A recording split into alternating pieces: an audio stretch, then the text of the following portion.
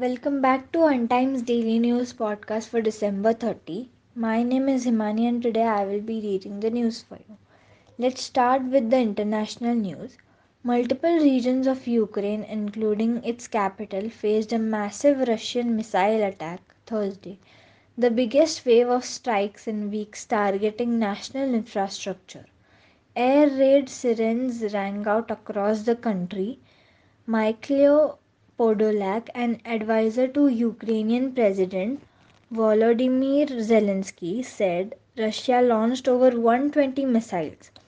The widespread attack was the latest in the series of Russian strikes targeting vital infrastructure across Ukraine.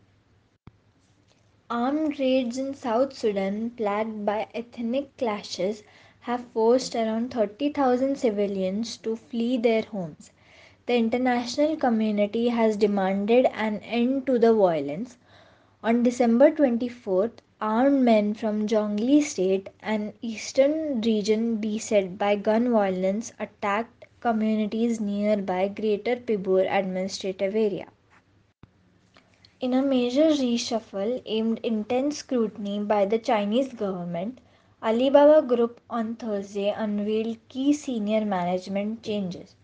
Wu Ziming rose to the company's chief technology officer post as its Hong Kong servers suffered a serious outage and shut down in many services in the region.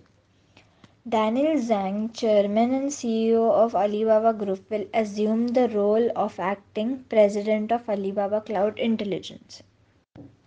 Moving to national news, the Indian Air Force on Thursday successfully fired the extended range version of the BrahMos air launch missile. BrahMos Aerospace is an Indo Russian joint venture which produces supersonic cruise missiles. The missiles can be launched from submarines, ships, aircraft, or land platforms. A BrahMos missile travels at a speed of 2.8 Mach or almost thrice the speed of sound. India on Thursday called on Pakistan to protect its minorities after the killing of a Hindu woman, Daya Bhil, in Sindh province. There is a outrage in Pakistan's Sindh after a 40-year-old Hindu was brutally killed.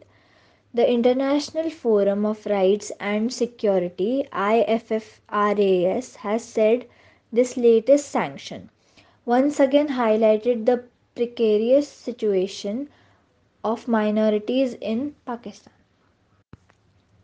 Prime Minister Narendra Modi will lay the foundation for projects worth 7,800 crore in West Bengal.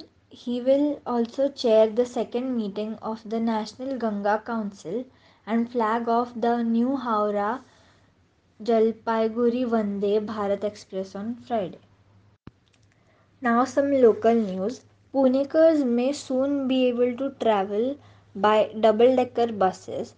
In a meeting held at Pune Mahanagar Parivahan Mahamandal Limited, PMPML, Chairman and Managing Director Om Prakash Bakoria instructed senior officials to check the feasibility of starting double decker bus service in the city.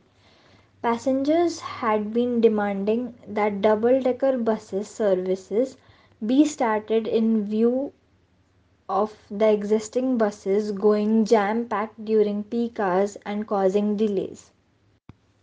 A Pune Mahanagar Parivahan Mahamandal Limited bus suffered brake failure and then rammed on multiple vehicles on its route, leaving a few persons injured at Vakdevari on the old Pune Mumbai highway on Wednesday. The incident caused major panic in the area. This brings us to the end of today's podcast. Thank you for tuning in. See you tomorrow.